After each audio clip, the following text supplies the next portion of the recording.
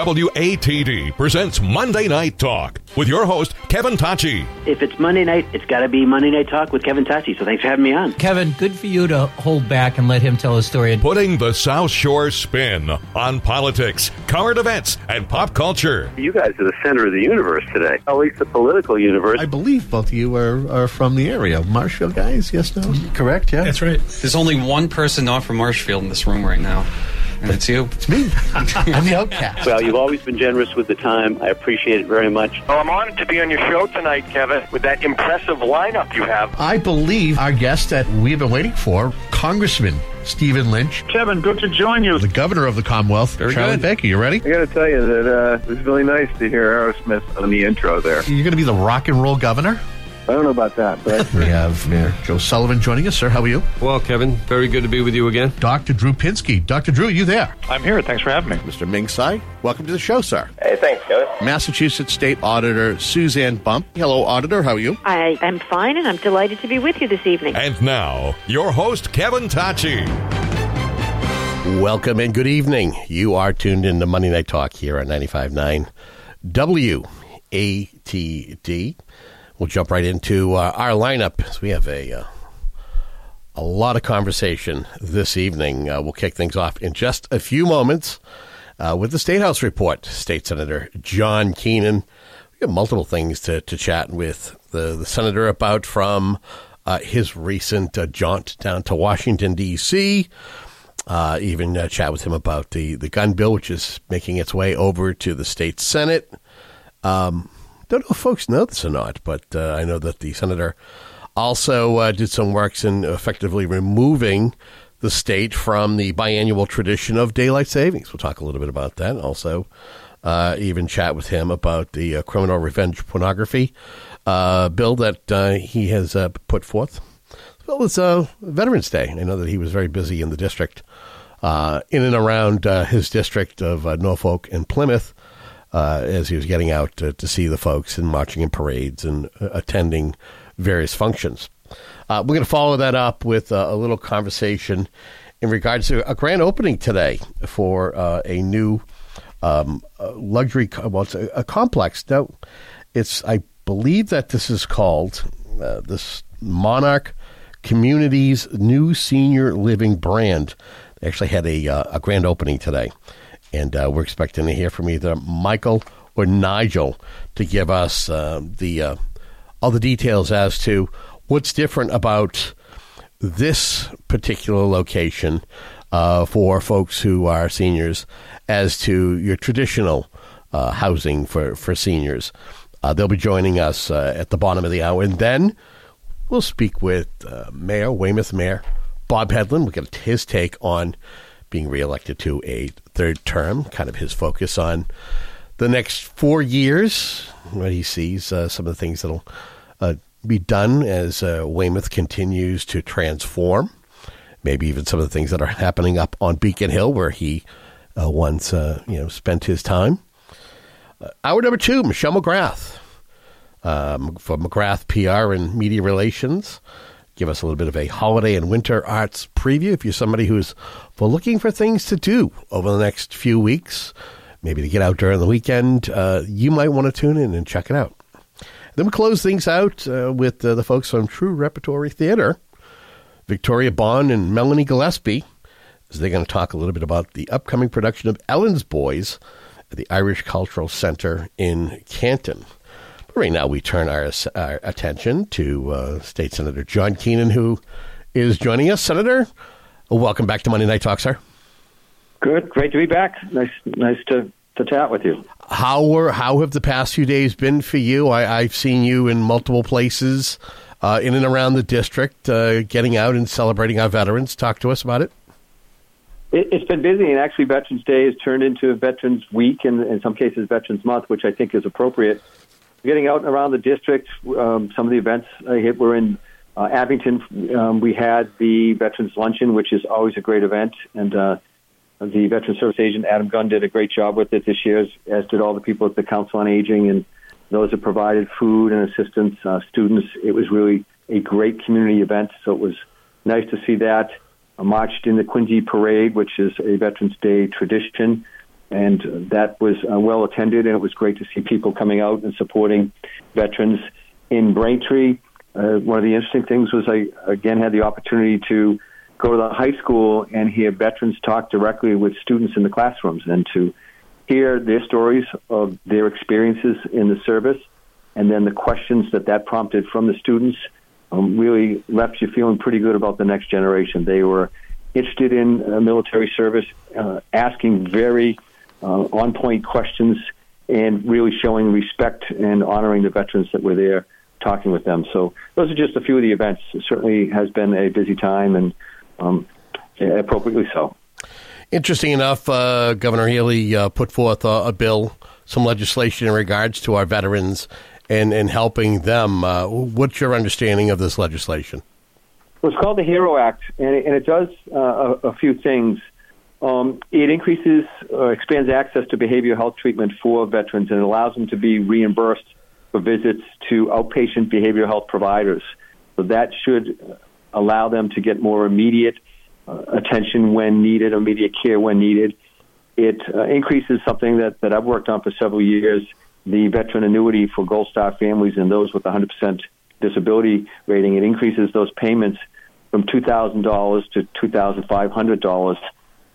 I testified today on a bill that would raise it to $3,000. The annuity has not been increased since 2006. It also increases a tax credit for small businesses who hire veterans. It allows veterans who are employed at the state and local level to buy back or get credit for their military service, and that credit would apply in the state or local pension systems.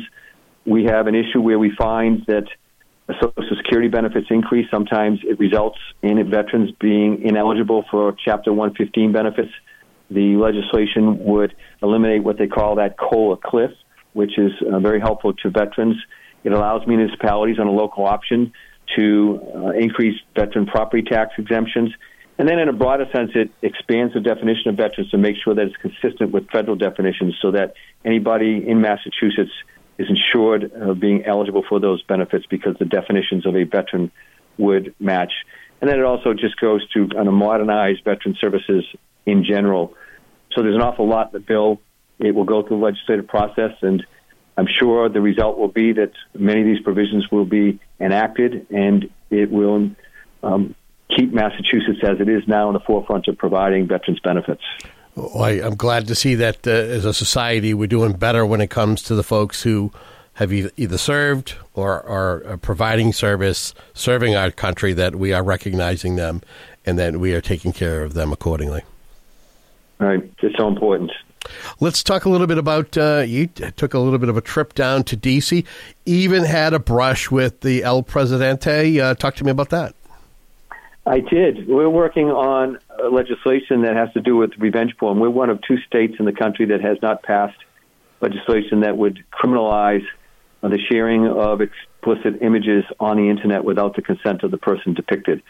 48 other states say that if you take or record or create an image with consent, in order to share it, you have to have consent to share it. Otherwise, it's a criminal offense. In Massachusetts, there's a loophole where somebody can share an image without the permission of the person who's depicted in that explicit image. It's not a crime here in Massachusetts. So this legislation would make it a crime. In the course of working on that, we were in contact with the White House's policy office, and then a few weeks after that, I was invited to go down to Washington, D.C., because what we're looking at on our bill is like a kind of a deep fake artificial intelligence component that's still in the works. But in any event, I was invited down to the signing by the president of an executive order relative to artificial intelligence. And it was really an honor to be there, to be in the White House. I've been there as a tourist, but to be there, sitting in the front row, to watch the president sign this historic executive order, to watch the vice president participate in that, to be with cabinet members was quite an honor. And I did have a very brief conversation with the president. He basically said as he came over to shake my hand that and if artificial intelligence could give him a head of hair like mine, then he was all for it. And it was his timing on the delivery of his comments, his joke was impeccable, and people around that heard it thought it was well done and quite comical. Yeah, not many people get to have a brush with a United States president, and you were lucky enough to at least get a nice compliment like that from him. Let's while you're talking a little bit about the criminalizing of revenge porn. Recently, this bill actually has received favorable report from the Joint Committee on the Judiciary. What happens now that it has been received favorably in this report? It was reported out of committee to the House Committee on Ways and Means. They will review it, and they will make a determination if to report it to the floor, and if so, when. And we fully expect that it will go to the floor of House of Representatives. We're not sure when exactly. And if they act favorably on it, as they have in the past, then it will come over to the Senate, be referred to the Senate Ways and Means Committee, be reviewed there, and then hopefully come to the Senate floor for debate and a vote.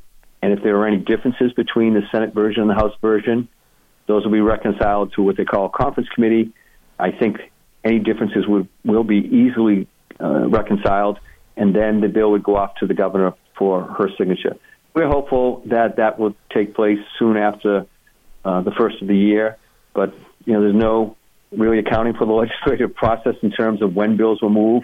So, but we'll continue to push this one. We've had some input from people who have survived revenge porn, and in the course of them being victimized by it, the stories are really horrific, and some really courageous people have stepped forward to share their stories, including the chair of the select board in the town of Abington.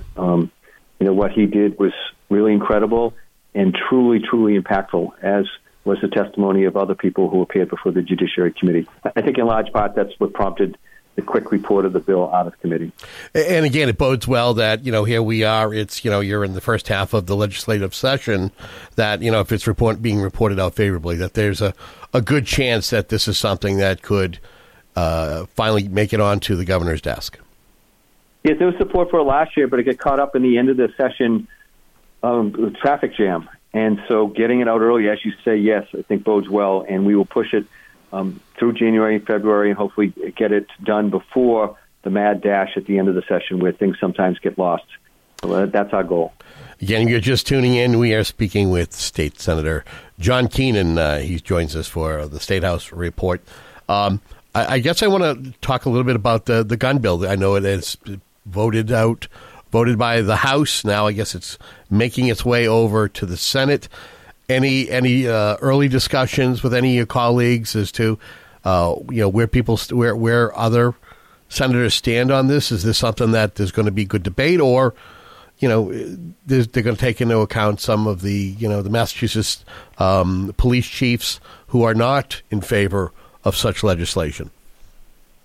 Yes, there's outreach going on to all the different entities, organizations, advocates, individuals who are interested in this bill. I'll be meeting with the Gun Owners Action League shortly, meeting with the chiefs of police in my district to discuss their concerns about the legislation. I have met with Senator Timilty, who's the chair of the relevant committee, and also with Senator Cream, who's the majority leader, who will be working on a Senate version of the gun bill. What I have expressed through this process is I have a desire to do more in terms of suicide. We forget oftentimes that more people kill themselves with a gun than there are people who are killed by way of a gun. So suicide by gun is more common than homicide by gun, and that includes mass shootings and the shootings that we see in the news every night or read about in the newspaper. And so I've asked that we pay particular attention to the issue of suicide, that we do as extensive and data collection as we can, then use that data to help inform us on policy to address the issue of suicide. We've also talked a little bit about component parts and what constitutes a gun. Talked a little bit about the assault weapons ban. We talked about the licensing process and whether live fire should be, live training should be a part of that process. There's a lot of discussion going on, a lot of issues that are up in the air. One that seems to be of particular interest to many is the expansion of the red flag law. And that is a law that basically allows a gun to be confiscated whenever it's deemed that the owner or possessor of the gun is a threat to themselves or others. There are due process protections that follow that, and it is prompted by individuals reporting it to law enforcement, and so there's a general sense that perhaps expanding the categories of the individuals that can report to law enforcement under the red flag law be done. So that's something that we're looking at as well. But there's an awful lot of discussion going on as to a Senate version of a gun bill. Well, I guess it'll bear watching to see, when it will be something that's taken up and where the discussion goes. Yes, it's my experience here is that whenever these issues come up, it really is a process that prompts a lot of discussion, and I think it's important to hear from as many people as possible. And I'm hearing from people already who are in favor of stricter gun control laws. They call it gun control or gun safety laws. Hearing from people who believe that our laws are sufficient, as they are some of the toughest in the country. And so we take all of that into account. We meet with experts as well and try to come up with something that addresses real problems and results in a safer communities and a safer Commonwealth. And finally, Senator, the final piece of conversation that I have is, folks have gone through the moan and groan of having to, set their fall back, spring ahead, daylight savings. I believe that is something called an act relative to Massachusetts time zones and sunshine protection. This bill had actually recently, I guess it has been before a joint committee on the state administration and regulatory oversight. Yes. The bill draws attention twice a year, not surprisingly, in the spring when we spring ahead and in the fall when we fall back. And then during the course of the year, when there's a hearing on it, it draws quite a bit of attention as well. This bill has been filed in several sessions. It's been included in an economic development bill. It provides that Massachusetts would basically go permanently into the Atlantic time zone, which is the equivalent of staying in daylight savings time for the entire year. But it also requires that Massachusetts it also states that Massachusetts could not do that alone. It could only do it when other states do it as well.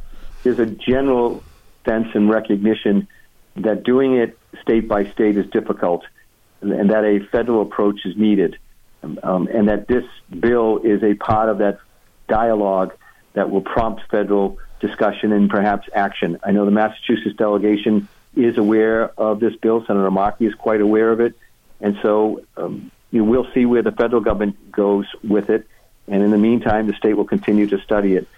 Issues that come up relative to safety, it's pretty well documented that going forward or falling back does result in some workplace safety issues, driving issues, and then it ties in as well as to start times for school-age children and whether they'll be going to school in the dark in the morning but have that more daylight at the end of the day. So it prompts that discussion as well. Well, Senator, I want to thank you so much for joining us. Just quickly, if any constituents are tuned in the Norfolk Plymouth District and they may want to reach out to you, how can they get a hold of you or your office? So they can reach me by email at john.keenan@masenate.gov, and then they can call me as well at 617-722-1494.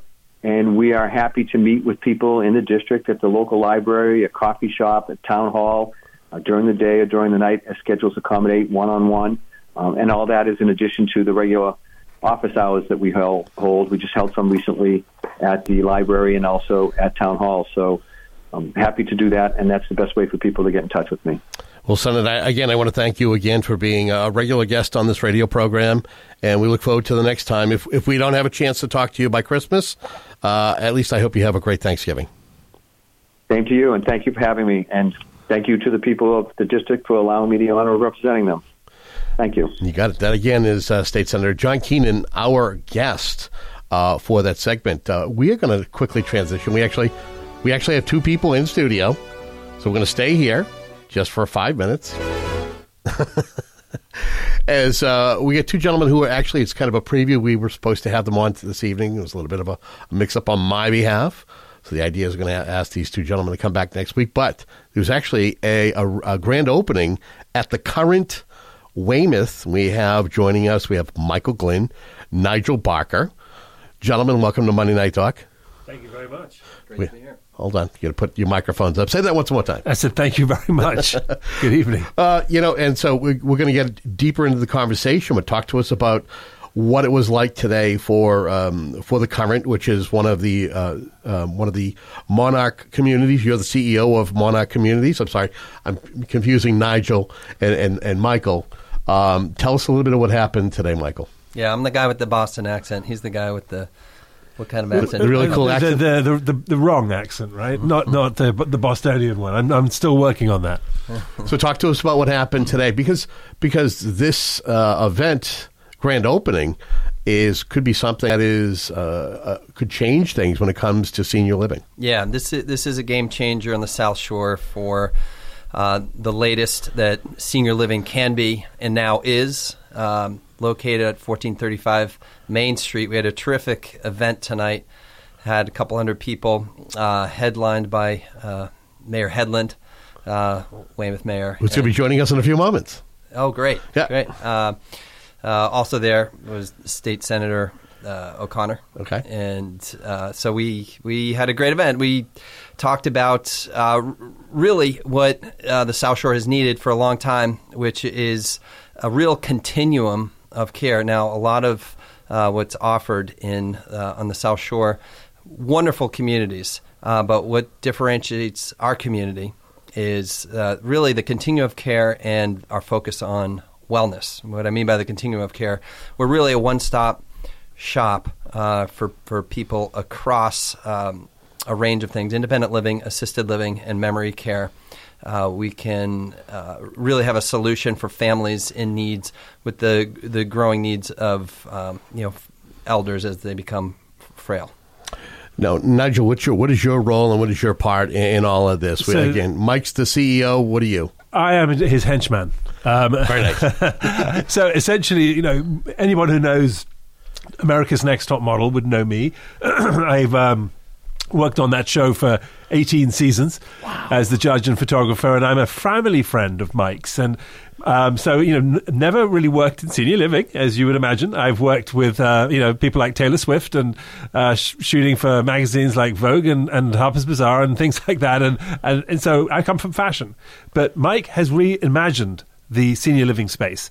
And when he started to describe to me what he was creating, and I've watched him do this because I've been friends of his since he was basically at college, for 15 years it's been now.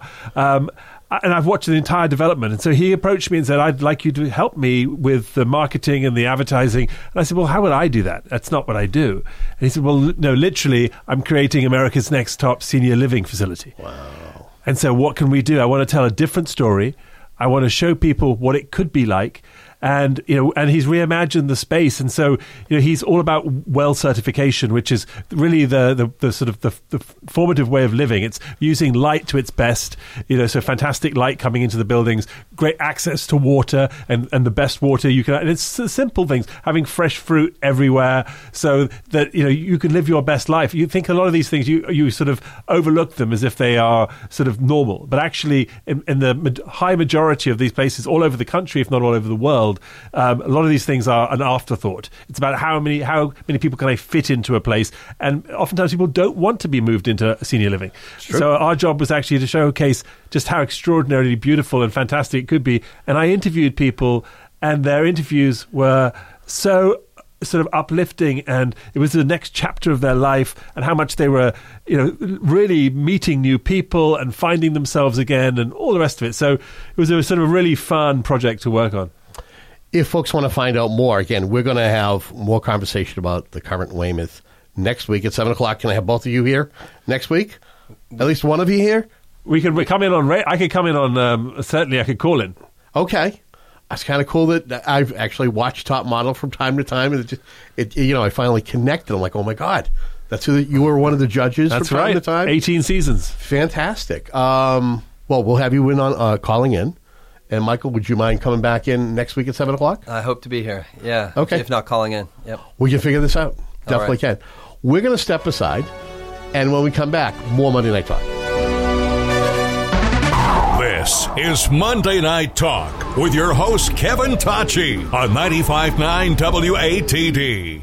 Fall is a great time to enjoy alfresco dining at the patio at McGuigan's. Start your open-air meal with a patio sampler platter piled high with chicken wings, cauliflower, potato skins, egg rolls, and chicken and biscuits. The patio's specialties include koji steak tips, braised short ribs, pan-seared salmon, and chicken marsala. Looking for something lighter? Sink your teeth into a patio burger, pulled pork sandwich, fish tacos, or margarita flatbread. Friday and Saturday nights feature live entertainment at the patio at McGuigan's. Sip on a specialty cocktail and unwind from the week as the fall breeze cools down the evening. The patio at McGuigan's is at 552 Washington Street in Whitman Center. And check out McGuigan's Pub next door at 546 Washington Street, also in Whitman Center. On Saturday, November 18th at 2 p.m., Ventress Memorial Library in Marshfield invites you to join us for a special performance, The Sound of Music and Songs and Stories with Ruth Harkovitz.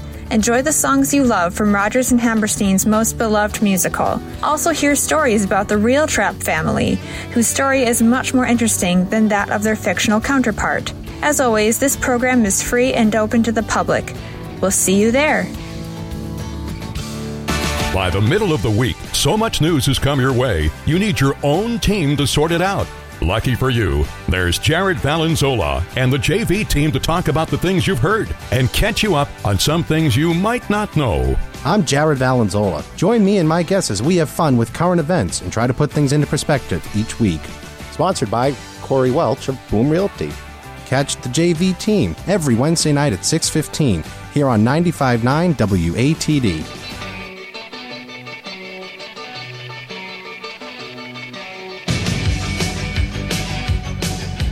Download previous episodes of Monday Night Talk and listen to them anywhere. Check out 959WATD.com/Monday Night Talk. And now, more Monday Night Talk with your host, Kevin Tacci. Welcome back to Monday Night Talk, another talk segment.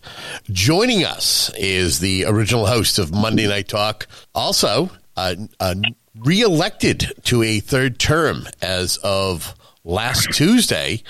We have Weymouth Mayor Bob Hedlund joining us on the radio program. Mayor, congratulations. Thank you, Kevin. Good evening. Good evening. So, overwhelming, support from your community. What was it like running yet again for a third term? Is it, do you feel satisfied with the vote turnout and what the residents have to say? Well, I feel satisfied with the results, but obviously not with the turnout. I mean, it was a low turnout, I think about 17%, which is unfortunate, but it's not surprising given what I believe I see happening with civic engagement and informed electorate. Everyone will know about the spread on the Patriots game, but they really don't pay attention to, immerse themselves in bread and circus, but not really paying attention to how they're being governed. That's frustrating. How do you?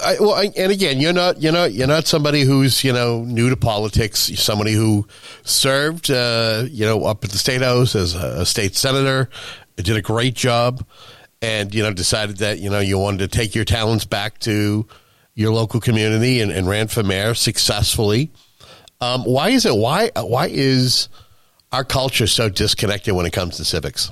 I think it's social media. I mean, social media has led to the demise in many ways of, or the electronic age we're in has led to the demise of newspapers. People now, kids, even adults, think that, news content should be free, and that's led to the demise of newspapers. And I think that's led to lack of information getting to citizens. I'm reminded of the Ian Hunter song, Soul of America. Frankie and Johnny in my neighborhood don't read the papers as much as they should. If they had the time, that they would.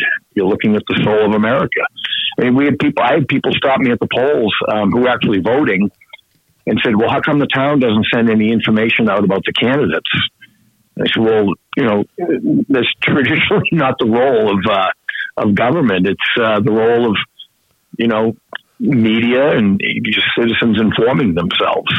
And that information is just not as readily available other than people rely on social media, which is basically, the rumor mill in a sense.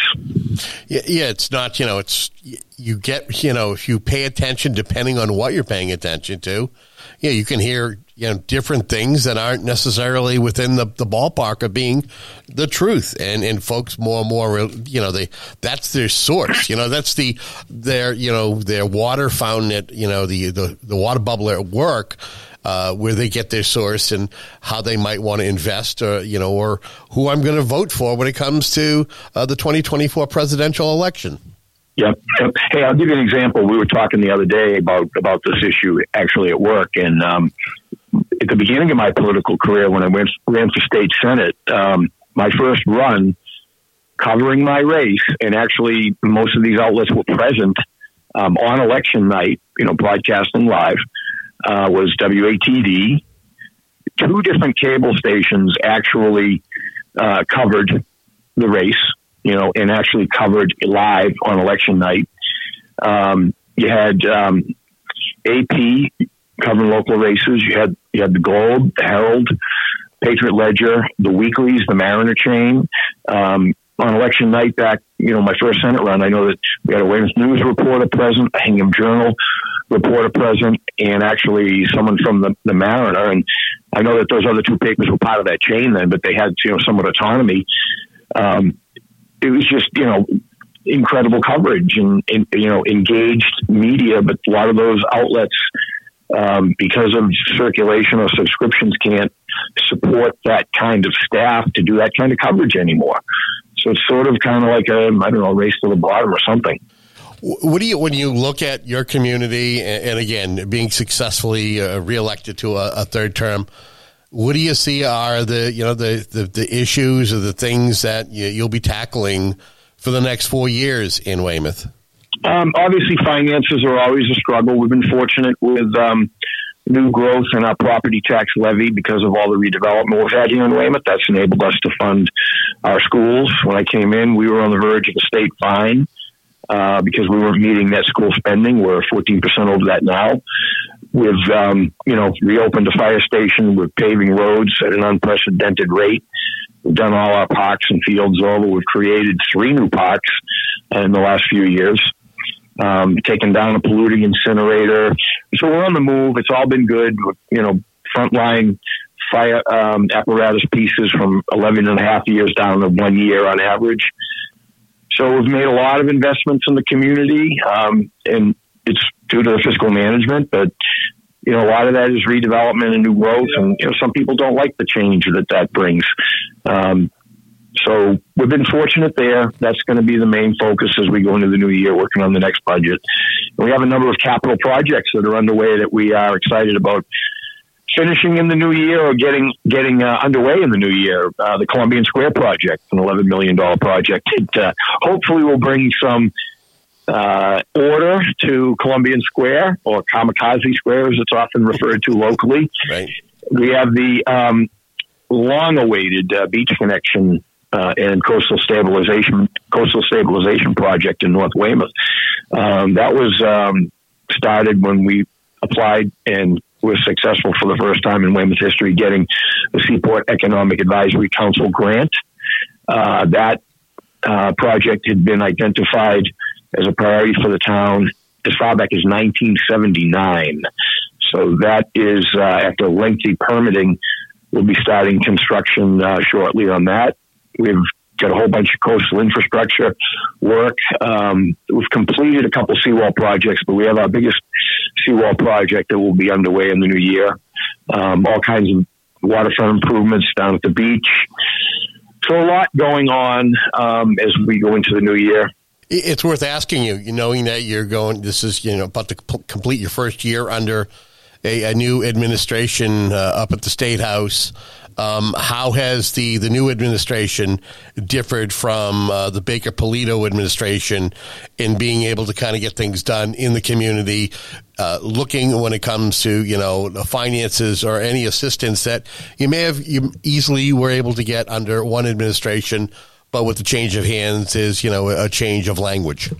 The great question. We had tremendous success in securing grants under the previous administration. I think we tallied up in the last few years about $22 million in grants. We were hugely successful on that. I mentioned the Seaport Economic Advisory Council, MassWorks grants, library construction grant. So that was really good. There were a couple of times when I had to we got them on merit, and a couple of times that, we were in a very competitive situation we lobbied for and were successful. It's going to be interesting. I can't judge the new administration just yet on that front. We have one interesting thing happening with them, the new MBTA housing law, which is a great intrusion upon local control that got no real coverage in the media and got no debate in the legislature, which takes some zoning control away from communities. We were actually ahead of the curve on that, so we're going to be making our case to the administration that that they've now interpreted that law by the way that they can penalize communities for not building housing near MBTA facilities, or if you're an MBTA community even, and not necessarily even immediately near a train station. But we're ahead of the curve. We created a lot of transportation oriented development here in town, so we want to make sure we get credit for that moving forward. And we have a project that's on the books that we want to make the case that we could use a MassWorks grant to help, given the fact that it is a TOD project. So we'll see what kind of response we get from the administration. I know I'm probably going to be having a discussion with the Lieutenant Governor on that. So I will reserve judgment and hope that we have the same kind of success moving forward with this administration as we did the last. Knowing that you're somebody who has, it's unprecedented when it comes to you remembering and knowing certain legislation, fights that you certain bills that you fought for, and also paying attention as to what's going on up at the State House with different pieces of different bills. How closely do you follow what goes on up at Beacon Hill these days? And what are some of the things that you may be watching that may benefit your community and neighboring communities, or that you're hoping that, there might be some legislation in the works that will be, again, to the betterment of Weymouth? Good question. I don't know if I have a definitive answer on that. I mean, we're 6 months in on this administration, I guess it is. I guess I'm concerned just kind of the overall spending trends, some of the actions that have been taken that make Massachusetts, I think, less competitive, and what state aid as a result is going to look like. There's a lot of money going out the door right now on a lot of other things other than local aid, and again, that makes communities like Weymouth and others that you broadcast in hugely reliant on new growth. And and development's a debate in many communities. It was the number one debate in the town of Braintree, obviously, the last couple of election cycles. So I think that's probably my main concern. And again, if you're just tuning in, you are tuned into Monday Night Talk here on 95.9 WATD, and we're speaking with the original host, the guy who created Monday Night Talk to make it something that has still lived on. And we're talking with Bob Hedlund. He's the mayor. Interesting, you mentioned Braintree. During your time in office in Weymouth, we're going to see yet a third Mayor Erin Joyce, successful over Charles Kokors. Give me your thoughts. I mean, Braintree is a neighboring community. How much work do you do with neighboring communities, and will a new administration be something that you look to see what they do as someone who abuts your community?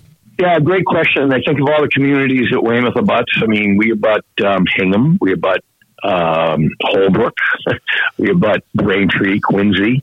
Maybe I'm leaving one out. I don't know.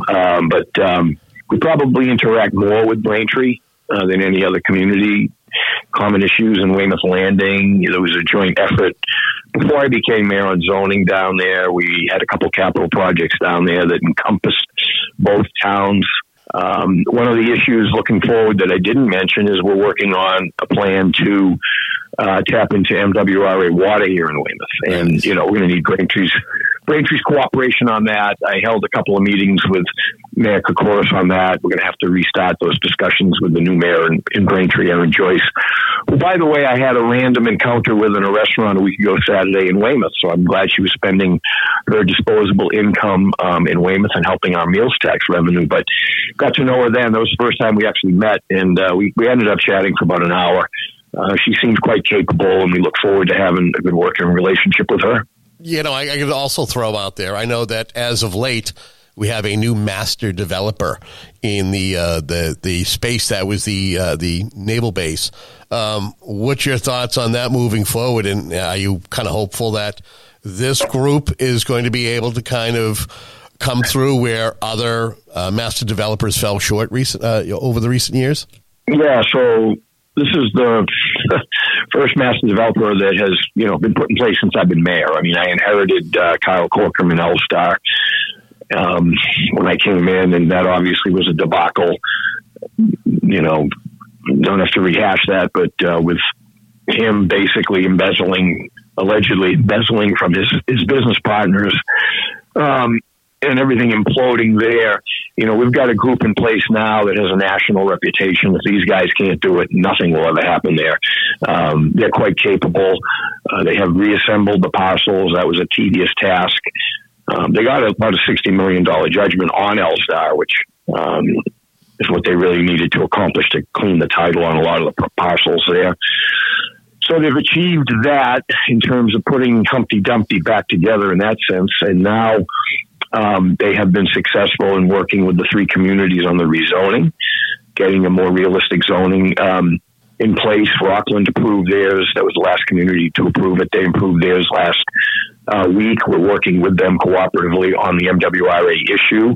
Obviously, they cannot build without a water sewer infrastructure over there that is beyond our ability to provide for them. So that's moving forward. And the residents that do live there and have invested in that property are excited with the progress that's being made now. So that is on the right track after zigging and zagging for a number of years. Probably one of the last things I would ask you on this on a serious note, and that is we see the migrant population steadily growing. It has grown beyond a cap that the Governor Healy had put in place. And I believe that a sub-budget was passed to be able to assist the numerous people who are still coming here into the Commonwealth. Is this having an effect on your community? And how closely are you watching this situation? I'm going to step up here and get on an even bigger soapbox than I'm on now. And I'll tell you that right now it's not impacting Weymouth directly in any major way. But what was interesting is during the Obama years, we still had a broken and dysfunctional border system. That's nothing new. What's new is the unprecedented volume of people that are entering the United States, either illegally or quasi-legally under our broken asylum process. The asylum process is quite frankly a joke and a giant loophole. If you're an asylee and you make a claim that you're an asylee, they're saying, well, they're going to process you and make a determination in 4 years. And, you can just hang out here while we do that. That's not even going to happen. So a lot of the asylee claims are questionable. And we actually had, during the Obama years, a huge number of asylum seekers placed in Weymouth at the old Boston Motel, which has recently been torn down and a nice new redevelopment has occurred there. But during those years, it was an interesting dynamic that occurred here in Weymouth. We had as many as 3 school buses a day, picking up children of asylees at that location. A lot of public safety response calls to that place. Huge number of police calls to that location. And a lot of the social service agencies would go in and inform folks there what their, rights were, so to speak, what benefits are available to them. And because of the category they were considered, which was homeless, they could basically walk down to our housing authority and get assistance with housing, and that's what occurred. And we had folks that, had come into the country that way get precedent over veterans, precedent over income eligible lifelong Weymouth people that may have been applying for public housing at a couple of our developments. So it changed the complexion, quite frankly, of in the makeup and the demographic makeup of, for instance, Lakeview Manor in Weymouth because of that. So that was an impact going back, previous two administrations ago. So I kind of see what communities like Woburn and Plymouth and others that, Kingston are going through now, what we sort of lived it back under Obama. We've had a handful of Republican presidential debates. Have any of the candidates given a decent answer as to how this can be resolved? Have you, do you have any faith, whether it's the individuals who are on stage or the individual who has yet to partake, that they could somehow be able to solve or at least get this going in the right direction when it comes to the migration problem? I think there's a lot of people that have both parties. I think there's common sense people that, have spoken out on this. I just don't understand what this administration's doing. That this is like unprecedented, and there's no country in the world that, conducts an immigration policy this way and handles their borders this way. And I don't understand this. This is just incompetence or a deliberate policy or what. But, when you have the mayor of New York City saying he needs $12 billion over the next 4 years to deal with this, I mean, it's going to bankrupt places like New York City, and it's unsustainable. And, for the most powerful country in the world to not be able to get a handle on their border, it just doesn't add up. Yeah, we're speaking with Weymouth Mayor Bob Hedlund. Mayor, I want to thank you so much for your time. Anything you want to say in closing, my friend? No, we got through without any musical references. That's a first. Well, I was going to ask you is this, until our next conversation. I know you're somebody you love attending live events and you love sharing that information. You got anything that's planned for the next 3 to 6 months that you're going to attend, whether it's a local venue, maybe, the MGM Boston a venue that they have, or maybe you might partake in the Fenway series next summer? I haven't even seen the lineup. I know they announced Green Day or something like that. Yep. Probably won't go to that. I'm sure I have some things queued up, Kevin. I don't know what I've got. The one that comes to mind, which is in a couple of weeks, I'm going to see the Samples at the winery. So I'm not really familiar with their catalog. I fell in love with this, and this probably happens to you. You hear a song and you're like, what is that? And I knew who the Samples were. I didn't know much about them. A great song called Streets in the Rain. And I picked up a used CD of theirs. I really liked it. They're not at the top of my list, but they're a cheap ticket and go and see them at the winery. So I'll learn more about them. I've never seen them live. Not out of the typical genre that you associate me with, I would add. No, not at all. But let's make sure that it's one of the first things we touch upon when we have you back on either somewhere around Christmas or thereafter. We will give you my review. Sounds like a plan. There he is. Weymouth Mayor Bob Hedlund, our guest. That closes out the first hour of Monday Night Talk. We have more on tap in just a few moments. Stay tuned. You are tuned in to Monday Night Talk here at 95.9 WATD. WATD FM Marshfield, WBMS Brockton. The South Shore's first choice for live team coverage of breaking news, emergency traffic, and severe weather. WATD. Streaming online at 959WATD.com and with your smart speaker just by saying play WATD. If you want to drink, that's your business. If you want to stop, that's for Alcoholics Anonymous. AA is an inclusive fellowship of individuals all around the world.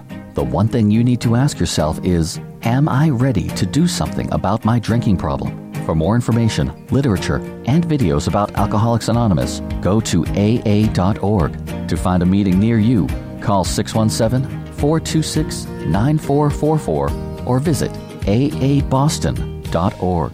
Patriotism is like charity. It lives in the heart.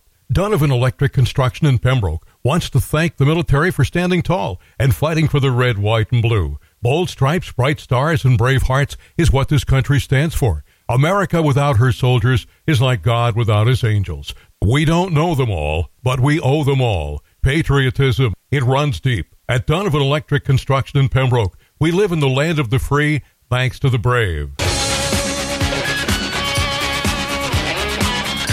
Welcome back to Monday Night Talk. Don't just listen, say something. Call 781-837-4900. And now, more Monday Night Talk with your host, Kevin Tacci. All right, we returned for the second hour of Monday Night Talk, and the second hour is going to be all about the arts.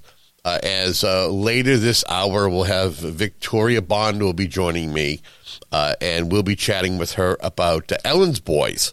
That's going to be coming up at 7:30.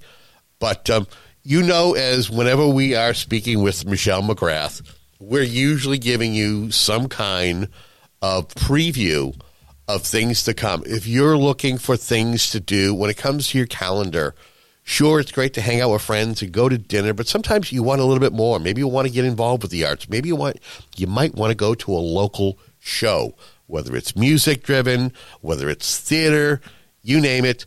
That's what we're here doing, and we're privileged to be able to speak with Michelle McGrath from McGrath PR and Media Relations. Michelle, welcome back to Monday Night Talk. Thank you so much. Good evening, everybody. It's so nice to talk to you again. Yeah, so our conversation this evening is holiday and winter arts preview. And what's interesting is it's never skimpy. There's so many organizations that trust in your ability to be able to get the information out as a public relations organization, that the list continues to grow. And we do our best to try to get everything in, but there's so many people that you're assisting, we can only squeeze in so much, or if we do, they're kind of a little bit abridged, right? Yes, absolutely. And you're right. It is an enormous privilege for me to serve all these organizations. And it's very exciting to see the arts thrive so much again. Looking back at the last few years, thinking post-pandemic life is being restored. So it's wonderful. So we're going to run down a list of. I'm going to bring up the organizations and the date of their set event, and I'll let you kind of fill in the blanks. So I'm providing the outline, and you're going to color it in for everybody. Sounds good. All right, so let's start off with the Concord Women's Chorus. They have a website, concordwomenschorus.org, and they got an event coming up on Saturday, December 16th. Tell us a little bit about that. Sure. So the Concord Women's Chorus, as you might guess, is a vocal choral ensemble of women's voices from that Metro Northwest area of Concord. And they're doing a really neat thing here where they're having this concert called a Celebration of the Glorias. So they're using this opportunity of the holiday season to explore Vivaldi's signature piece work, the Gloria. And they're doing that together with other Gloria-like works. And so it will be a really beautiful program, all women's voices, and they have a spectacular lineup of accompanists and instrumental musicians that will go along with that as well. So it's only one performance, and that is going to be held in Concord. They use Trinity Episcopal Church as their venue, and the ticket prices range from $10 to $30. That can be purchased online at the website, concordwomenschorus.org, or you can get them at the door. All right. And let's talk again, and this is a group that I have had a chance to interview in the past for some of their great productions, the Americana Theater Company, and they're going to be putting on It's a Wonderful Life. Now, is this going to be a live in-person production, or is this going to be something that's a play on radio? It absolutely is that. So it's a live in-person production of a radio play. So basically what you're doing is you're exploring the historic WBFR radio studio, which I suppose you'd have some interest in radio, right, Kevin? Yes, ma'am. And there's small ensemble. They play out 40 roles with their microphones and sound effects and the quintessential applause sign from this, like kind of step back in time moment. This show is so popular that they reprise it every other year. So it's a biennial production. It usually sells out. I highly recommend seeing it. Every time they produce it, I see it. And you can imagine I have to be very careful about how I fill out my calendar with client events because I wouldn't be home at all if I went to all of them. But this is definitely one I always attend and enjoy the cast. And it's funny and it's nostalgic. And you leave there in the holiday spirit. So I highly recommend that. That's on select dates between December 9th and 17th. There's evening performances at 7 p.m., matinees at 2 p.m. at Plymouth Center for the Arts, right in Plymouth Center. Great restaurants down there. You can go make it a dinner and date night. And you can grab your tickets right online at Americana Theater. That's theater, it's spelled TRE.org. And they have a tickets page there, or you can call 508-591-0282. It's also worth noting that It's a Wonderful Life is something that has been done. There's so many great theater companies in and around the South Shore. Here's the one thing that I would caution folks who might have seen one of those versions of It's a Wonderful Life, and I dropped a key word in there. Everybody has their own interpretation of It's a Wonderful Life, and being able to go and see it and see what spin or what they do that's a little different is also part of the ambiance. Absolutely, and if you remember, also it's also the setting of a popular American holiday season film, and so that is again a historic and very memorable. And sometimes people, that's their annual holiday tradition to watch the film. Just think about seeing that live on stage and the impact that would have. And again, the website, americanatheater.org. And as Michelle indicated, and as I always do when we're talking theater, theater is spelled with a T-R-E. So it's THEATRE.org. Correct. So keep that in mind. Let's shuffle on down and talk a little bit about the Choral Society of the South Shore, as they have an annual concert coming up on Sunday, December 3rd. Yes, they do. I know. They're just a wonderful organization.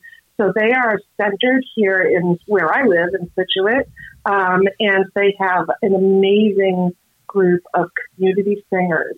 So if you have the opportunity to, come out and support this chorus, this year their concert is going to be performed in Duxbury. They move around with their venues depending on the size of their ensemble and the size of the anticipated audience. So they will be performing the concert Bright Morning Stars. It's their 64th annual holiday concert under the direction of Danica Buckley. She's very well known around the South Shore with several instrumental musicians, one of which is Angelica Vendetti, one of my dear friends, performing on violin. And the ensemble is going to explore works that are like focused on themes of stars and light. So you can imagine how that would sound. There's a few favorites. Myself as a choral singer with another ensemble that we'll talk about later. There's a few favorites of mine here. Beholders Star from Jacob's Shining. Oh my goodness, you cannot imagine how beautiful that piece is. And of course, pretty much every choral concert has some version of Silent Night in there. They'll also explore some Christmas carols, and who knows, maybe they'll turn into a sing-along. You can check that program out at choralartsociety.org online, or visit them on Facebook to learn more. And the tickets range from $10 for the Mass Cultural Council's Card to Culture program, where people that are financially, facing difficulty can get very inexpensive tickets to concerts, and they go up to $25 depending on age. Also, students or children that are ages 18 and under attend their concerts for free. So, you know, if you have a large family and you want to do something to get in the holiday spirit, you could potentially take all of your children to this concert for free. So I highly recommend seeking them out. Again, that will be at First Parish of Duxbury on Sunday, December 3rd at 4 p.m. And again, if you are just tuning in, you are tuned into Monday Night Talk here on 95.9 WATD. And our fantastic guest, she is a reoccurring guest. We have her on with a regularity to kind of give us up to date on events that are happening. Again, if you're looking to fill your events calendar, then you have picked the right time to tune into this radio program. Michelle McGrath with McGrath PR and Media Relations is our guest, and we're kind of, if you're looking for things to do during the holiday season, we've already kind of ticked off the list of a couple of things. The next couple of organizations or groups that we're going to be talking about will feature multiple events, starting with the Plymouth Philharmonic Orchestra. They starting from an event that they're going to have this coming Friday, November 17th, to the Hometown Holiday on December 9th and 10th at the Plymouth Memorial Hall. And What the World Needs Now, the Burke Bacharach and Friends experience. That's, of course, after Christmas, after New Year, but we can also try to find a way to roll that in as well. So let's start with the very first event that's coming up later this week. Sure. It's such a thrill for me to be able to talk about the Phil, because one of my first adult experiences as a singer was to be able to perform at their holiday pop concerts about 15 years ago now. Wow. And so I'm so thrilled to be able to talk about them as part of my review program. So the concert Baroque and Beyond is actually part of the America's Hometown Thanksgiving celebration that will be held throughout this coming weekend, as you mentioned. Mm-hmm. And it is going to be a gorgeous concert featuring Baroque era favorites, including Bach's Brandenburg Concerto and Handel's Water Music. If you love any kind of classical music, you know Pachelbel's Canon, and that will be in there as well as other music by American composers. So that's being kind of a kickoff to this week's event on Friday, November 17th at 7 p.m. at Plymouth Memorial Hall.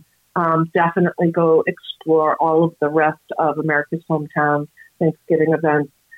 They have their own website, and the Phil has its own website as well at plymouthphil.org, where you can learn more about those concerts. And then they follow up with Hometown Holiday, definitely their most famous and popular concert series of the year. So that's their annual tradition where they have the Christmas tree and they have special guests and they have students from the Plymouth school system perform with them. This year, they're having my dear friend, actor Neil McGarry, who puts on his own one-man show, The Christmas Carol, all over New England. He actually lives in Italy now, and he comes home to Massachusetts to perform. He'll be actually joining the program and offering some special content, along with the vocal tenor, Matthew Anderson. He's going to perform with Plymouth Community and Intermediate School 6th grade chorus. There is a toy drive that happens at this event. It is the quintessential holiday, concert. So if you want to get in the true spirit, this is the concert you want to get to. The tickets range from $30 to $100. Again, you can get those tickets at plymouthphil.org and also explore the rest of the amazing. And lastly, in January, the Phil looks at, a concert surrounding Burt Bacharach's music. Now, this is the amazing thing about Burt Bacharach. A lot of people don't know the music that he's brought to the table. Sure. And if you understand that the romance that he's tapped into his top 40 hits, that he has this songbook that has this crazy span of music. I Say a Little Prayer. This Guy's in Love with You. I'll Never Fall in Love Again. Close to You. There's so many songs. And so this is going to be a very treasured program being held on Saturday, January 20th and Sunday, January 21st, also at Memorial Hall. same ticket price range from $30 to $100. Again, the Phil is also a participant in Mass Cultural Council's Card to Culture program, so you can go look into that and get some super discount tickets if money is a concern to you, and then also explore the season at PlymouthPhil.org. It's worth noting for anybody who has never been to Plymouth Memorial Hall, if you have never seen an event or taken in a concert, the acoustics in the building are fantastic. It's stadium seating. It's right. An amazing experience, and having the Phil in there, oh my goodness, you will feel like you are like nowhere else. Maybe you've seen. It is. It's a treasure. And again, if you're somebody who enjoys music, you enjoy the Phil, and you enjoy a space when it comes to the acoustics, I strongly suggest you go. And all of the musicians are complete professionals. Yep. And my dear friend, the conductor and music director, Stephen Cardianis, is one of the most extraordinary people that you will ever see on a podium. And just a little known fact, he is often a backup for the Boston Pops or the Boston Orchestra for Boston Symphony to step in if there is an illness with the conductor there. So that's how much he is treasured, that he is able to do these things. And also he travels all over the world with student orchestras. Just an incredibly accomplished human being. And when you see him on the podium, you are enthralled with he in himself is his own performance. It's really special. So I do, like you said, highly recommend it. And again, it's the Plymouth Phil, PHIL.org, if you want to find out about any of these events that we had just discussed in regards to the Plymouth Philharmonic Orchestra. Yep. Let's shuffle on down and talk a little bit about the James Library and the Center for the Arts, as they got multiple events coming, starting from an ongoing fall juried show to later on in January having an Italianate architecture of the South Shore and beyond, an event that's happening on the 23rd of January. Right. Yes, there are so many amazing things happening at the James. It is truly a regional cultural center that is settled right in the middle of Norwell's historic center district. And it's also kind of nice because it's like the bullseye of the South Shore, right? Mm-hmm. Like the Norwell is kind of center of the South Shore in my perspective. And for people to be able to reach it from any of the towns adjacent to it, it's not a long drive. They offer such amazing things. It's a 3-story historic building. It was recently made fully accessible, so there's an elevator to all 3 floors. The lower level is this beautiful art gallery space. They have rotating gallery exhibits in there. Like we mentioned, their fall juried show is in there on view from November 17th through the December 16th. So that's coming up also starting this weekend. And they also have a lending library on the main floor. And the 3rd floor is a beautiful performance hall where they offer lectures and concerts. And they also do community connection events. Like, for instance, they're connecting with Buttonwood Books and Toys in Cohasset, where they're offering a program of the former Inley Schools librarian and a national book reviewer, Shelley Summer, works together with Buttonwood Books manager, Christine Hamill, who will actually give the best advice for best books to buy for holiday gift giving this fall. So they're meeting on Thursday, November 30th, actually at Buttonwood Books and Toys from 6 to 7:30 p.m. It's a free event. Just stop in. You can get some great ideas for holiday gift giving at that. And then if you'd like to do some of the events right at the James Library, you can definitely, one of the people I always seek out for my own personal entertainment is Laszlo Gardoni. Like, I'm a jazz lover, but let me tell you, this is world class. And to be able to see somebody at world class musicianship in this very intimate hall, the space only seats around 50 to 70 people, so you feel like you're right with the musician. And the acoustic is beautiful there. And there is nobody like Laszlo Zagorny. Like he is one of the most expressive and technically skilled pianists in the jazz arena today. And he's going to be performing with a few of his very dear friends and the most extraordinary John Lockwood, who will be on bass, and Yoram Israel, who will be performing on drums. And that is a magical trio. You do not want to miss that. So that's happening at the James Library on Saturday, December 9th. And the tickets range from $20 to $35. Should be noted that there is a limited number of free tickets available for this concert, just available to senior citizens it's a grant through the Cordelia Family Foundation. So you can make those arrangements by making a phone call or visiting the website at jameslibrary.org. Following that wonderful concert, local architect Jim Kelleher, if you've ever noticed Axiom Architects, he's right out there on Route 53, and he has his own location. Ironically, he's in the same building that I originally learned my PR expertise from back when I was working with my lifelong mentor, Farrell at PR First. They're actually in the same building as PR First. And so Jim Kelleher is going to deliver this lovely lecture on the Italianate architecture of the South Shore. We don't think of this as an area for Italianate architecture, right, Kevin? I mean, you would know, being from Italian background, sure, right? And but there really is that. So Jim's gone out and thought out what is the classical architecture in this area, and how can you compare it to construction of other areas that fulfill the term Italianate architecture. So this is going to be a wonderful event. It is free, so people can just attend this and not have to pay for a ticket. And you definitely want to be able to also, have the opportunity to get there a little bit early, just in case it's a full venue that day, and and enjoy everything that James has to offer. So again, you can learn about their entire season of all kinds of art, performance, concerts, music at jameslibrary.org.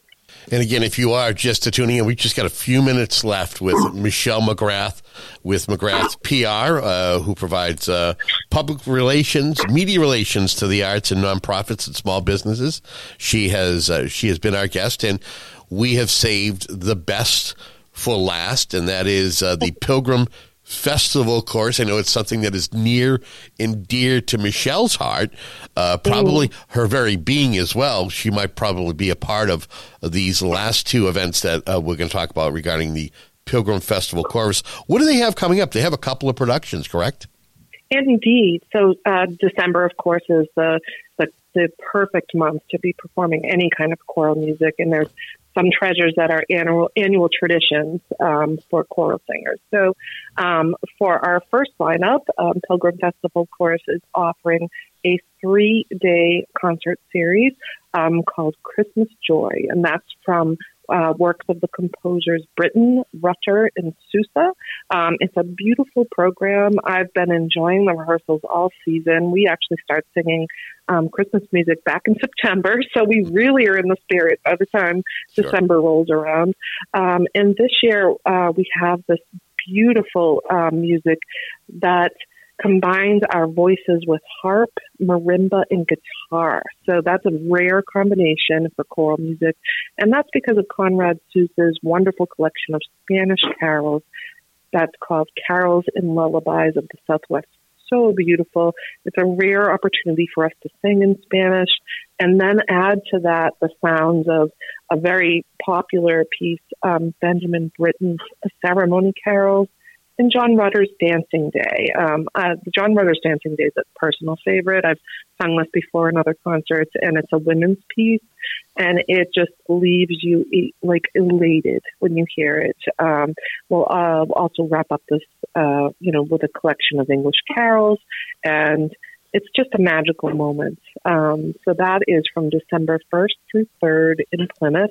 So we sing our performances at St. Bonaventure Parish, a gorgeous church and down in Manomet, and it has so much space and the perfect acoustic for choral voices. So you definitely want to attend this. There's lots of space, and we definitely fill it up with lots of attendees because it is a very popular program. The concerts occur at 7:30 p.m. on Friday and Saturday, and the Sunday concert is a matinee at 4 p.m. And you can grab those tickets that range between $15 and $25, very affordable, at pilgrimfestivalchorus.org.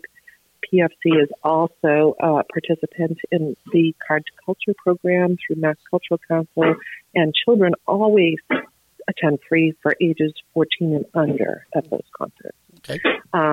In addition, the chorus is producing our annual Messiah and Carol sing-along. So this is a little bit different and a type of concert where the audience is actually the performers. So when you attend this, first of all, if you know Handel's Messiah, it is the most beloved piece of choral music that happens at the holiday season. And this allows all of the people that attend the concert to actually participate in it. And so you can borrow a score at the door. You don't have to sing, but you can. And the space is divided by voices, like tenor, alto, soprano, bass, and people sit in their supposed section. And then suddenly the performance starts with some lovely instrumental musicians. Our accompanist performs on the church's 1887 organ, and we're going to be accompanied by cello and flute to be able to sing through the part one of this iconic masterwork. So it's so special to be able to do this. Again, you leave this feeling like you truly are now in the season because you have sung the Messiah. So that is on Friday, December 15th at 7 p.m. Tickets are only $10 for adults and youth that are age 12 and over. That's only available at the door. Card to Culture attendees and children under the age of 12 are all admitted for free. So this is, again, another great way to enjoy something from the season that won't cost you some cash. And it's located at First Congregational Church at the Green on Clinton Street in Middleborough. So real quick, just so folks know, I'd be remiss if I didn't mention when we were talking about the James Library, jameslibrary.org, if you want to find out more about those events, and then the two events that Michelle was talking about, the Pilgrim Festival Chorus, pilgrimfestivalchorus.org. That's correct. And if you'd like to see the entire lineup, yes, the easiest way to find all of these events is to just go to my website. So that's mcgrathpr.com. And there is a button right in the middle of the main page that says, see this season's cultural preview. And I have all of the events outlined and listed by calendar in chronological order. And so you can check out everything that's available across the greater Boston, Cape Cod area at mcgrathpr.com. It doesn't get any easier than that. She's right. It's right in the middle. I'm looking at it right now. So, Michelle, we unfortunately we have to run. I would love to have you on for the entire show, but I want to wish you and yours a very happy Thanksgiving season. And if we don't hear from you until after the new year, well, I hope you have a Merry Christmas. But I don't know. I have for some reason, I think we might cross paths again before then. I think we will. So, as we often do. Well, but I want to thank you for your time and your energy to share this with my listeners and the listeners of 95.9 WATD, and I'm hoping that many of them have already begun looking at your website or have already filled their calendar during our conversation. I hope so, and I wish everybody out there a wonderful holiday season as well. Stay safe and healthy. With that, we are going to step aside. We got one more segment coming up. Talk with the folks from the True Repertory Theater, Victoria Bond, in just a few moments. You are tuned in to Monday Night Talk right here, 95.9 WATD. Don't go anywhere. This is Monday Night Talk with your host, Kevin Tachi, on 95.9 WATD. Fall is a great time to enjoy alfresco dining at the patio at McGuigan's. Start your open-air meal with a patio sampler platter piled high with chicken wings, cauliflower, potato skins, egg rolls, and chicken and biscuits. The patio's specialties include koji steak tips, braised short ribs, pan-seared salmon, and chicken marsala. Looking for something lighter? Sink your teeth into a patio burger, pulled pork sandwich, fish tacos, or margarita flatbread. Friday and Saturday nights feature live entertainment at the patio at McGuigan's. Sip on a specialty cocktail and unwind from the week as the fall breeze cools down the evening. The patio at McGuigan's is at 552 Washington Street in Whitman Center. And check out McGuigan's Pub next door at 546 Washington Street, also in Whitman Center. It happened at the supermarket, November 20th, 1993, a Saturday. Most people do not buy duck. We are not a duck-eating people. Who thinks of duck?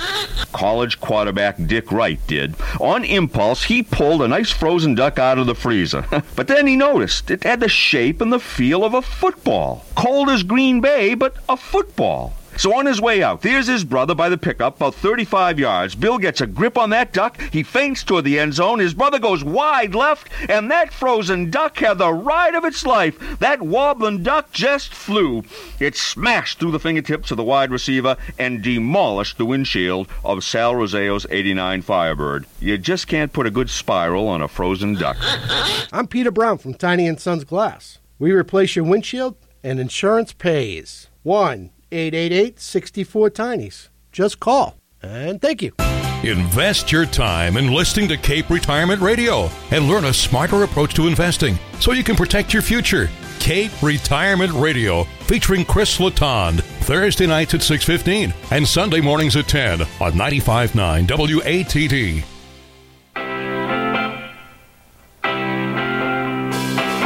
This is Monday Night Talk with your host, Kevin Tachi. And it's here. That's right, boys and girls, ladies and gentlemen. The final segment of Monday Night Talk. Shed no tears. It's okay. You know, it's almost like I always use this analogy. It's like a meal, right?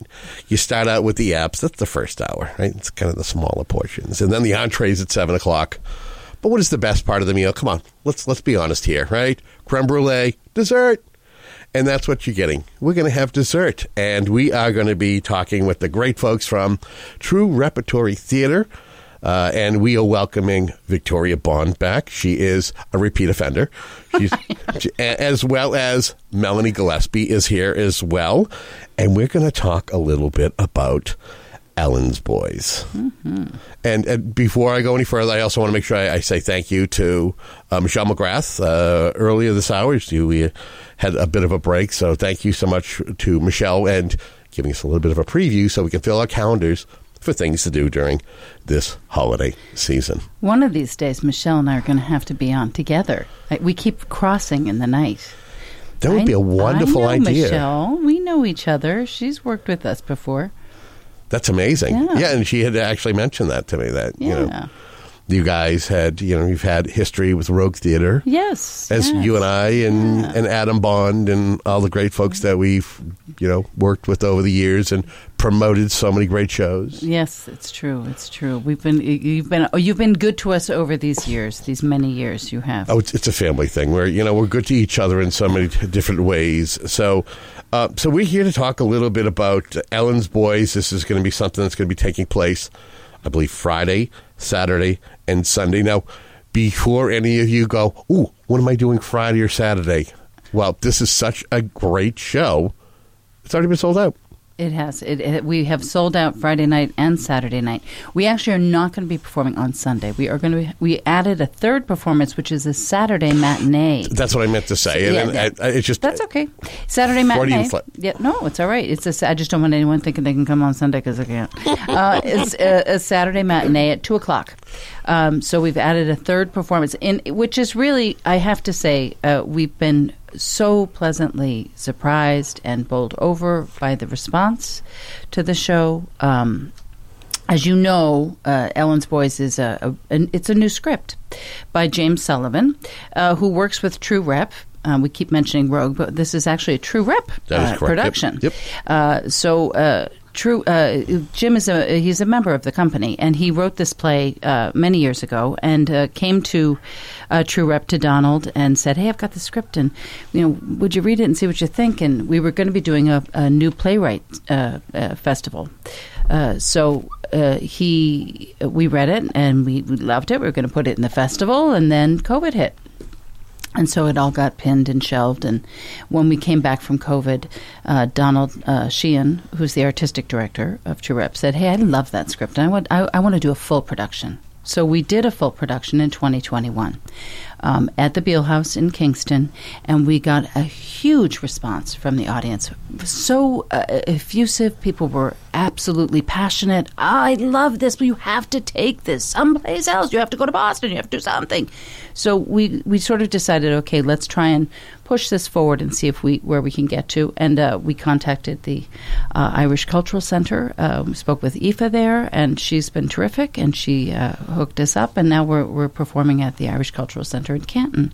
So hopefully it's opened up to a new audience. And we had only one night booked, a Saturday night, and she said, "Well, let's see how it sells. If you sell well, then we'll add another night." And then she called and said, "You sold out Saturday night. Let's add Friday night." And then 5 days later, she said, "You sold out Friday night. Let's add a Saturday matinee." So that's how we arrive with 3 performances this week. Friday, Saturday, yay! and for folks who don't know, again, this is the Irish Cultural Center, is located at 200 New Boston Drive in Canton, Massachusetts, if I'm correct. Yes. For folks who don't know, what is the story behind Ellen's Boys? What's the setting? Tell us a little bit about that for folks who may not know. Sure. So Ellen's Boys takes place in the top floor of a triple-decker in Dorchester, Massachusetts in 1965. And essentially we're following a year in the life of the Flaherty family. Ellen is the matriarch of the family. She was widowed, with 6 children. She raised them on her own, essentially, in the bosom of the Irish community in Dorchester. And we sort of, her boys, the story focuses on her 3 boys and what happens with her 3 boys during the course of this year. And there's a lot of challenges and things that she sort of faces with them. She's got a son living at home, Gil, who is trying to discover his sexuality and trying to figure out how he's going to deal with his mother with regard to his sexuality. And she's trying to marry him off. So, and you've got John, who's the oldest son, who's the priest around the corner at the local parish. And there's some foreshadowing of trouble in the church. And we have baby Michael, who is hooked up with an Italian, as Ellen says, and she's dealing with that as an issue. And then she's got her sister Bridgie, short for Bridget, who is losing her mind and trying to become an independent woman, despite the fact that she's got a child of her own. And so Ellen is trying very hard to keep everybody in place and in line. And we follow that through the course of a year. So there's a lot of laughs and there's a lot of tears, and it's really a beautifully written show. Jim has done an extraordinary job. He has a gift for writing, certainly, and he has a gift for writing strong women, really. He really has done a remarkable job. Let us welcome in Melanie Gillespie. Thank you very much. Melanie G. Mel G. Mel G, who if we should give a little bit of a plug, I believe that you actually have a school for drama, melodrama school of acting. That's in right. Milton and Quincy. That is correct, for the little kids. So how did you get acquainted with True Repertory Theater? How were you cast in the role of Bridgie? That's a great question. So I started out many years ago as an actress myself. I moved from Ireland when I was 16 with my family over to the States, oddly enough to Florida, which is kind of unheard of. I was a resident alien living in Jupiter. So that was interesting. An interesting start for my American life, and eventually made my way to Boston on the advice of several friends who had visited Boston and said, I feel like this is going to be second home for you. I auditioned for the theatre program at Emerson College. I was delighted to get into that program and got my degree there and kind of based myself in Boston, acting around the place. And then, of course, between the jigs and the reels, I got married, I had kids, and I realised, I need a little bit of stability. So I took two things that I love, children and performing, and decided to start a drama school. And that's what I've been doing for 13 years. And I've always been keeping my eye out for the opportunity to get back on stage. I look, through all the Facebook posts and, through the websites, and my deal with myself is it has to be something that is going to speak to me, because it's going to be a time commitment. I'm going to be carving out time, and I don't have a ton of that. So I've looked through things, and I've almost gone for auditions, and then decided at the last minute I don't think it's going to be worth it. When I saw this advertisement for Ellen's Boys, and all it took was reading that first paragraph, I was immediately pulled in. The relatability, the familiarity. I just thought, oh gosh, there's got to be something in this that I could be a part of, or at least audition for. So as an actor, you immediately go to the characters and look down through, the descriptions and the ages, and is there anything in there? And I'm like, ooh, yes, there is a couple of things that could, fit me. So I took the bull by the horns, grabbed a monologue, made my way down to the Irish Cultural Centre, a place that I'm very familiar with. Obviously, I've two young boys myself, and we've kept them very immersed in the Irish culture. So, we have been to the Irish Cultural Centre many times for shows and gigs and Gaelic football and hurling and all that good stuff. And I have to tell you, I was very nervous. I really was. Oh, it didn't show. Yeah. Well, I'll tell you what, I must be a better actress than I thought then. I guess you are. Because I sat outside and I thought to myself, my God, it's been 20 plus years since I've done this. Now, I will say I was very warmly welcomed into the room, and that did, of course, quench the old nerves, and performed the monologue. Felt a lovely connection. I believe it was Victoria and Donald and Jim who were there. We did a reading with a couple of the other people who were there, and then I left, and I thought, this is all I need. This alone is all I need. If I never hear from them, if I don't get a call back, it's not a big deal. Just to have put my foot back into the world of performing, which I so desperately miss. And lo and behold, I believe a day or two later, I got the phone call from Donald asking me if I would play Ellen's humorous, sometimes too fond of the bottle, sister Bridget. And I said to him, are you typecasting me? And I grabbed the role, and I've been enjoying the rehearsals ever since. It's just amazing to be a part of it, and they have been fantastic over there at True Rep. Now, you have an authentic Irish accent? Actually, no, I'm from Brooklyn. This is just the accent I do for the show. It's pretty good, isn't it? There should be a rim shot there. This is not only an interview, but it's also a stand-up show. A comedy show. But you interact with Ellen and of a lot of the folks on the South Shore when it comes to being able to. I think it's easy enough to be able to take on roles that have in English. You don't have to necessarily worry about an accent unless it's a regional one in and around the country.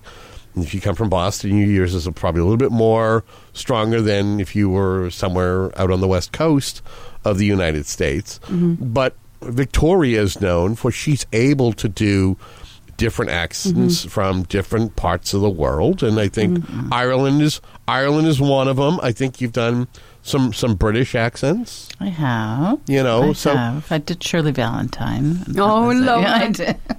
Liverpudlian. But I can't mess with that because you can't. You can't stay in Irish.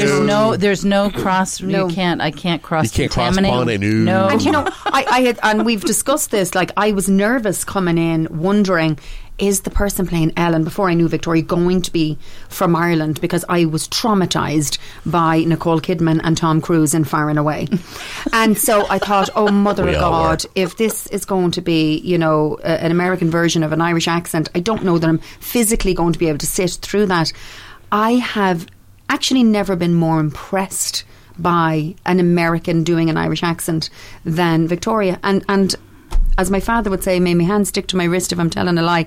But I think it's a fantastic natural accent, and I think the gift that you have is that you're not trying it's effortless for you. Oh, that's nice. I still don't understand how she wasn't raised by Irish parents. I feel like she has grown up in a home where there was at least an Irish accent present. That's not very the case. kind of you. Yeah. I love Mel. We became fast friends once I knew that she wasn't going to traumatise me with her Irish accent. But what has it been like with the two of you in rehearsals, as, you know, two sisters, you know, either at odds or having, you know, a scene together? What has it been like for the two of you? You, Mel, you know, as being someone who, you know, this is. Mm-hmm. You know, speaking, you know, with Irish Gaelic, is that correct? Well, just an Irish accent. Irish accent. Yeah, Gaelic would be the Irish language we speak. Yeah, which if this was in Gaelic, it would be a whole other kettle of fish. Yeah, we definitely need a translator at that point. Absolutely. But for you, Victoria, I mean, what was it? Did you feel inhibited at all, knowing that Mel was somebody? Absolutely. I was very intimidated for the first rehearsal. I was like, oh boy, I hope my accent's all right. You know, and after we read through the script, I said, listen, if you hear anything that I'm doing that sounds really you wrong, want to be authentic. Please correct me. You know what I mean? Because I try to be a stickler about that because it's important. But she was very kind. Very kind to me. So she's been bolstering me up. And there are certain things that she will go, hey, you know what? Okay, thank you. You might want to say fella instead of blah, blah, blah, you know, like you did the other day. Oh, sometimes, fella sounds more authentic at home than guy. We'd rarely use the word guy. It would be a fella or a lad a lot of the time. But and I will say I was listening to the kind of Irish accent that Victoria was presenting, and I was matching that rather than me coming in with, because we've several different, you know, accents obviously in Ireland, like you would even in a county, in a state. Right. So it would be you would have regionalized accents, right? Absolutely. Right, and dialects, right? 100%. So interestingly enough, Victoria is kind of speaking in the kind of a Midland Irish accent almost, which suits me just well because my husband is from the Midlands. So I've kind of taken it upon myself to try to match that so that we at least sound like we're from the same neck of the woods. That's good. God bless her. Yeah. And if you are just tuning in, you are tuned into Monday Night Talk here on 95.9 WATD. Hopefully you are enjoying your creme brulee. Yes, this is the dessert portion of our radio program. We got a few more minutes with Victoria Bond and Melanie Gillespie, and we're talking about Ellen's Boys. It's Saturday matinee is all that is available for tickets. Yes, tickets are $25 general admission, $20 for Irish Cultural Center members. $30 at the door. So you want to order these in advance. Tickets can be purchased online at True Rep's website. It is www.true, True, Rep Theater. And theater, as I always say, and you actually heard me say it 20 minutes ago when we're talking about the Americana Theater, all the theater companies use the THEATRE, not theater like I'm going to go see Tom Cruise and Nicole Kidman. No, we're talking about these are people who are performing on stage. But again, www.truereptheater.com/shows. And that's where you'll be able to get your tickets. Yeah. No, you don't even need to do /shows. Just do truereptheater.com. And it'll be on the homepage. It's on the homepage. So people can just click right on the homepage. Yeah. So we got a few more minutes here. And, you know, I just want to throw it out there. Is there a chance, just a little chance, that we could meet Ellen and Bridgie? Right here. Right here, right now. Oh, well, sure. I mean, if we're here, I Can suppose we call them into the room? You might have to give us a minute. Reggie! What do you think? I will just say, this is radio, so you don't have to worry about actually getting into costume. Oh, well, that's a relief. That is a relief, especially since I left mine at the theatre. So is there a chance? I think we could do a scene. Yeah. Should we? What do you want to do? You want to do the first scene we see them in? Why not? I think that's a good choice. Okay. Yeah. All right. All right. So with no further ado, here is Ellen and Bridgie, and you're getting a little bit of a sample of Ellen's Boys. Oh, it's a heart attack. I swear to God, I'm coming, Lord. I'll be with you in heaven soon, Stephen. Oh, Bridgie, the neighbours. Get up the stairs. Oh, the stairs. I forgot all about the stairs. I'm going to die on the stairs. Oh, Lord have mercy. Bridgie, sit up. Bridgie, sit up. I see a bright light. Oh, I'm coming, Stephen. Bridget Margaret O'Hara Fitzpatrick O'Toole, get a hold of yourself. Fitzpatrick? Nobody knows about Fitzpatrick. I know about it. I was there when you married the damn fool. There you were on your wedding day, running down the street from the church, and the damn fool trips, falls into the river and drowns. First a bride, second a widow, all in 1 hour. I've never seen anything like it before since. I loved Sean Fitzpatrick. Oh, did you now? His name was Paul. What? Your husband's name was Paul Fitzpatrick? Not Sean. Paul. Sean was his brother. I know that. I only married Paul to make Sean jealous. You don't think I actually wanted to marry Paul Fitzpatrick, do you? Jesus, nothing ever works out for me. Paul drowns. Sean's a homosexual. I move to America. I meet Stephen O'Toole. I marry. I have his baby and he drops dead. 1 minute he's up on the scaffolding and the next a strong wind blows in and he's part of the pavement. Drops dead and no good drunken sod. I hate drunks. Well, there'll be no drinking in my house, and you watch your mouth. Oh, I'm sorry, Ellen. It's that movie. It's got my nerves all worked up. I'll fix us a nice cup of tea. A cup of tea. Now, that's your answer to everything. Well, it's good for what ails you. What's ailing me isn't going to be solved with a cup of tea. Well, you're the one who wanted to see that movie. You're the one who said we were going to see the movie. I don't remember talking about going to see a movie, did we? Well, no, but I had to think of a way to get Gil to go to that dance, so I fibbed, and once I had him convinced, I couldn't very well say we weren't going, could I? Oh, it sounded like a lovely movie, didn't it? Dr. Zhivago. Disgusting. Where did he go to medical school? I'd like to know. Oh, so would I. I'd love to be his patient. Oh, but that's enough of that kind of talk. Oh, imagine a married doctor having an affair with his nurse. Well, maybe nothing happened and we won't know now because you wouldn't stay for the second part. Well, there was no need. I'd seen enough. And so had you. Look it. They were in love. Love? Is that what you're calling it? Oh, you live with the fairies, Bridgie. You always have. It was filth. If he were a real doctor, I'd see to it that they took away his licence. Oh, Ellen, why are you so afraid of love? I'm not afraid of love. I miss my Francis as much as you miss your Stephen. Do you know, I do miss your Francis. And Stephen? Meh. What does that mean? Well, I had to marry Steve. Oh, please, let's not go into all that. It's enough having to seen that revolting movie. We don't need to talk about why you had to marry Stephen O'Toole. Oh, that's right. Sure, look, let's not talk about it. Let's not talk about anything that matters. I mean, let's just call each other up on the phone and exchange recipes and talk about what we're doing and where we're going. And where are we going, Ellen? I mean, what is there for us? You have Gil. I have Mary Margaret. I mean, what happens if they leave us? What do we have then? Mary Margaret will never leave you, and Gil, well, you send him off to that dance tonight.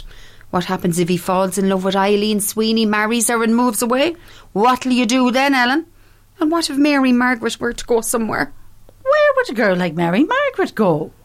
Well, I haven't told you this, and I'm in no mood for a lecture. The sisters at St. Mark's want to take her in. They need someone to cook and clean for them. She knows how to do those things and they take good care for her. Look, I know she'd be happy, but I really don't want her to go. I mean, if she leaves, what did I do with the rest of my life? Insane. Wow. That was fantastic. It's like being a fly on the wall. Oh, I love that. Love it. I definitely, bravo. Bravo, that was fantastic. Oh, good. And that was a great little sample of if you haven't seen Ellen's Boys, this is your opportunity. Again, there's only tickets for the matinee on Saturday. This coming Saturday, so keep that in mind. Which I will point out, because I think, my dad was originally he wanted to go to one of the evening performances, but when I said there was a matinee opened up, he said, that's great, because he doesn't like to drive when it gets super dark, and he doesn't know the area in Canton.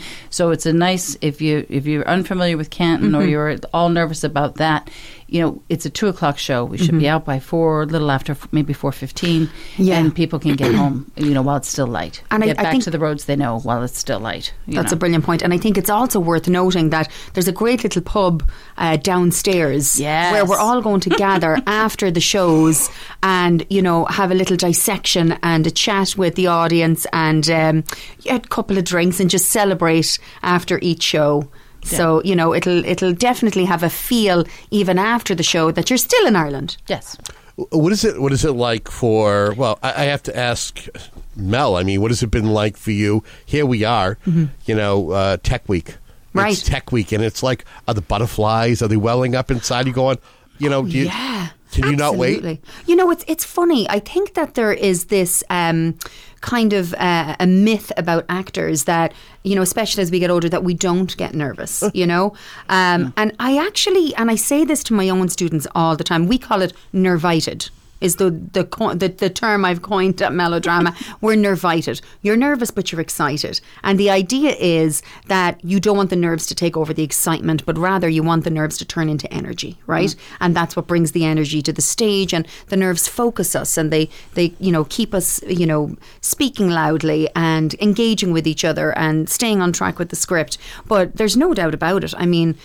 We definitely go through, all the different various levels of, pre-performance anxiety, but there's nothing like getting out there. And once you've been welcomed by the audience and you feel the warmth in the room, something happens. The nerves dissolve. They do.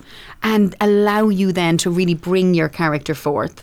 I'm looking forward to getting over that hump, because I know. Well, and that's what's so joyful for us, to at least have more than one performance, because one performance, it's how, because you kind of work out your nerves and then you feel like, well, now I'm comfortable. I can enjoy it. You know what I mean? And so it's nice to have a couple of performances coming up this weekend. And being a veteran of the South Shore scene.